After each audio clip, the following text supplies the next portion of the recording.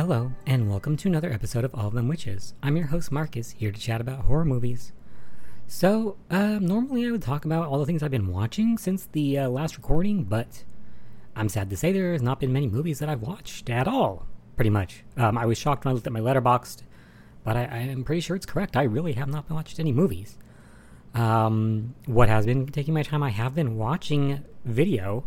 A lot of that has been, though, streams on Twitch and such, which I always do watch to some degree, but, it's just a little bit more of an uptick on that lately because just not related to movies or horror, but my favorite sort of video game entity out there, Giant Bomb. Recently, 3 of the staff members left, and the good thing about that was that it turns out that the 3 that left are starting their own thing called Nextlander. And so I've been watching a lot of their content just to get a feel for it. I am liking it so far. A lot of live streaming. Beyond that, I have been watching the soap opera Passions quite a lot. Like every day, I try to watch at least one episode, maybe 2, depends. If I'm cooking, I'm watching an episode. If I'm exercising, I'm watching an episode. So if I'm building a model kit, I'm watching an episode. Passions ran from 1999 to 2008. And as most soap operas, it was on every day of the week. So there would be a new episode every day. So there are quite many episodes. And I am just trying to barrel through it. Why? Because I quite like it so far. Unlike a typical soap opera, maybe, it's a lot more upfront with its sort of mystical elements. There's a witch. There's a main character who's a witch. She's bad. She's not a good witch. There's another character who has magical powers, mental powers, I don't know. There's death, rebirth, angels, demons, blah, blah, blah. And that makes it more interesting to me than just, I guess, a typical soap opera, which is just kind of, quote, based on reality. So I'm having a lot of fun with that. So that's why maybe I haven't been watching movies. I don't know. Anyway, I did watch one today, which was Are You in the House Alone?, which is a TV movie. And this TV movie came out in, I believe, 1978. And it is based off of a book that was written by Richard Peck in 1976. So before I get into that, there's not really a trailer, but I did find like a 30-second, TV movie of the night or whatever clip. So I'll play that. Are you in the house alone? Hello? Is this a joke? Because if you don't tell me your name, I'm going to hang up. Gail Osborne, a high school student, is being tormented. Hello? I'm getting closer. Will she be robbed of her peace of mind? Are you in the house alone? Tonight, 8:30 on Sky Channel. Alright, so Are You in the House Alone is a TV movie that premiered on CBS, and it is a story of a young woman named Gail, and she is a high school student, and it's basically her being tormented by some mysterious person via phone calls and letters. Not, at this point, certainly that has been done many times, in many ways, but I'd never seen this before, and I really appreciate this movie. It's very compelling, actually. It starts off, the movie begins with Gail. You see her just kind of laying on the ground in a room in a house, bleeding a bit and just laying there. And she gets taken away to a hospital, basically. And right from the get-go, you know exactly what's going on, because when she's in the hospital, basically, she says that, someone raped her and that he was there watching her or something. And it's this really creepy echo repeating effect that, fades out into the past, what happened before this scene took place. I was like, whoa, okay, I'm already in on this. I'm very scared for what's going to happen, because you just got to see what plays out ahead of it. So we start off in the movie with Gail, again, our protagonist. She's a teenager, she's into photography, and she's hanging out with her best friend Allison, who basically is trying to get her to go on a date with this new guy named Steve. Sorry, I'm like, Roger? No, his name is Steve. There's a guy named Steven. So they go to a movie together and then eat. And it seems like they very quickly hit it off, the two of them, so that's great. And Allison is happy to hear that, her friend seems to be possibly starting a new and lovely relationship. Shortly after this happiness, Gail comes home and there is a phone call. She picks up the phone and it's just someone breathing. Not good. Not a good sign, really. Especially in this era, you wouldn't have like butt dialing, which I know that happens now. And sometimes butt dialing phone calls can sound really creepy because they're not intended. But anyway, yeah. So either way, Gail's going back to school. She's doing well, except she gets a message in her locker which says, "I'm watching you." So that's a little creepy. Again, people are like, well, it's maybe nothing. Someone just playing a joke. But Gail, she goes to babysit at someone else's house. She gets another call there that someone's like, in a really goofy voice, says that they're watching her. And that's scary for her because she thinks, okay, this person is targeting her. If he knew to call this other house, that she would be there that night specifically. I wish I could remember the voice. It's really goofy though. It's like, "I'm watching you." Anyway, let's continue. So, seems like something serious may be going on, or someone is very much trying to scare her. I don't know. But Gail and her boy Steve are in love, maybe. They say they're in love, they have sex. It's assumed anyway. This is a TV movie. You don't see anything aside from them like leaning back on the couch. And you also get like a perspective from outside, like if someone is watching. So, spooky again, someone is following her around. We know this. Gail assumes this, though. She doesn't know, of course. So, but unfortunately, these letters, these calls continue to target her.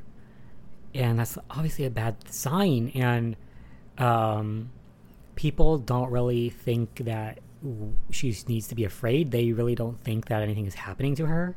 They're all basically of the mind that it's probably just a joke, or boys are all talk. They're not actually going to do anything that they're saying or trying to scare you. Don't worry. Or even worse, the principal being like, did you lead someone on to make them think you're interested and that's why they're doing this? Like, come on. It wouldn't be her fault. But this is when we get to see like a outward change in Gail's behavior. Versus at the beginning, she's very happy, smiley, having fun and nice. Here, she's starting to withdraw, not smiling anymore, not happy, very afraid. If someone walks up behind her, she's shocked because she doesn't know, like, if it will be someone bad. And she's just staring at, like, every man, wondering if this is the guy, basically. So it's very sad to see her shift in personality so quickly because of this behavior of whoever is targeting her. It's very upsetting, honestly. So Steve and her, are still together. They're still in a relationship. But everything the movie is doing is trying to make you think that multiple people are targets, of course. Like there's one, the photography teacher who told her, like, take sexy pictures and stuff. Like, he seems suspect.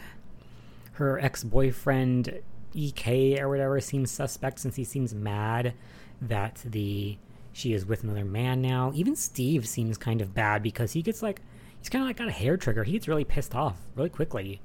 And I'm like, this is not, even if you aren't the killer, or I mean, even if you aren't the person targeting her, like, you need to chill out or she needs to leave you because this is not a good relationship. Whatever. But yeah, later on, Gail gets another message, another letter, which is the sexy, quote, sexy picture she took in photography class, but it says the word rape on it in red, and that is like extremely alarming. More than anything else, this is clearly a huge threat, and not that the other things were not, but oh my god. So she's at home alone at some point after this, and she gets a call from her boyfriend saying he's going to come over, and she's like, okay, cool. But then she gets a call back very quickly after, so she picks it up thinking it's him, like maybe he forgot to say something, but then it's the killer saying that basically if she's in the house alone. Yep, basically that's when you get that moment where someone in the movie says the title of the movie, are you in the house alone? So yeah. And then someone knocks on the door. She does not check to see who it is. She doesn't use the little like door chain thing. She just opens the door and she's like, oh, it's you, Phil. Phil, I didn't mention it all in this discussion because I didn't really care about him or see him at all, pretty much, except a little bit. Phil is basically her best friend Allison's boyfriend, and he is like a rich kid. And aside from seeing him in the very beginning, you almost never see him. I guess you see him a bit in photography class, but other than that, it's like he's barely present. And he's, obviously that's intentional because of what's going to happen. He says, can he come in so I can use her phone? And she says, sure. She goes back to doing whatever she's doing in the living room because she's like, oh, it's just Phil, who was looking for Allison. He says he's going to, make a phone call. He does not make a phone call. He picks up the phone and talks like he's going to, but he doesn't actually do so. He just like pushes down on the thing on the phone. Sorry, I haven't touched a real phone like this in years, so I don't remember what it's called. The little thing that the phone rests on, so when it's down, it's depressed, the phone is not active. Anyway, he does that, and then he talks into the phone piece to make it clear that he's not really speaking to anybody, but that Gail may believe so. And then he starts giggling to himself and wiping down the phone like for fingerprints. And she sees it and she's like, what is going on? And she doesn't really get it until he starts doing the voices that she heard on the phone and saying what the phone person said, which at that point she realizes, oh, you're the guy. And unfortunately, she's in the house, she's away from the front door. She can't do anything, so he overpowers her. And of course, as the note implied, the threat is that he does carry through and he does rape her. And that part is framed very respectfully, I guess, in one sense, because it's a TV movie. You don't see anything aside from the fact like he pushes her down and throws her necklace away off to the side, and that's it. And then you see like just some scary music while you see like the front door. So yeah, that circles around to what we saw at the beginning of the movie. That's exactly the same scene. We saw her lying there, and her boyfriend Steve does come over because he said he was going to, and that's where he finds her. So she goes to the hospital. I thought this would be the end of the movie because a lot of movies do that. They do a wraparound and then that's the end. The beginning's the end. But it's not. It's not the end at all. It's interesting because it continues into a way to talk about what happens to women who maybe suffer an attack, who are raped, and the fact that they may not get anything, nothing may happen to the person who did it. Because that's true today in many instances, and it was true certainly even more so then in the 70s. So she at first doesn't want to name her attacker because she knows it's going to hurt her best friend Allison since it's her boyfriend.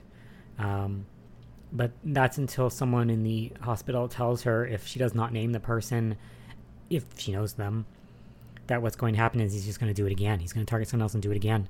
So that's what finally gets her to say the name. Unfortunately for her, it doesn't matter because he is a wealthy man or his family is wealthy.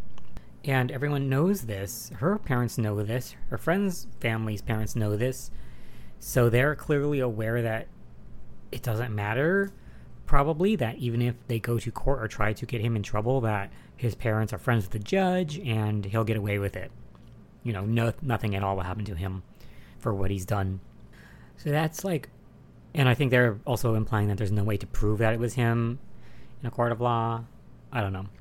Anyway, so Gail decides to take matters into her own hands because she has noticed someone else is now getting the letters at school, suggesting that Phil is targeting another woman already.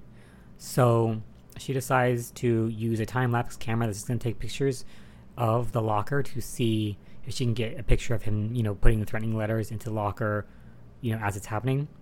She does get it, but then when she goes to retrieve things, Phil sees and goes to beat her up and, stop her. So as a result of being, almost beating her up, her friend, I don't know who that one guy is, but Steve comes in and sees, okay, yes, we've caught him, like, ready to punch her in the face, basically.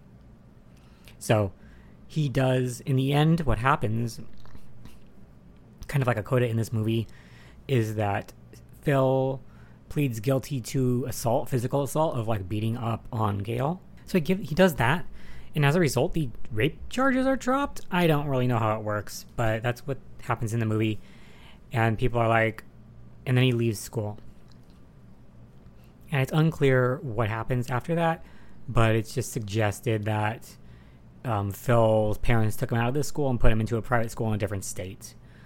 But even so, he's free and will probably be on the prowl again in the future. So it's kind of a sad ending, but also a good for Gale in the sense that at least he's gone. He's not a presence in her life anymore. But yeah, I don't know. It was quite a movie. I didn't expect it to be to this degree. I don't know. I was expecting more like When a Stranger Calls, I guess. But it's not like that really at all. It is a thriller, certainly, and horrific, and it's what it's about. But I was just like, wow.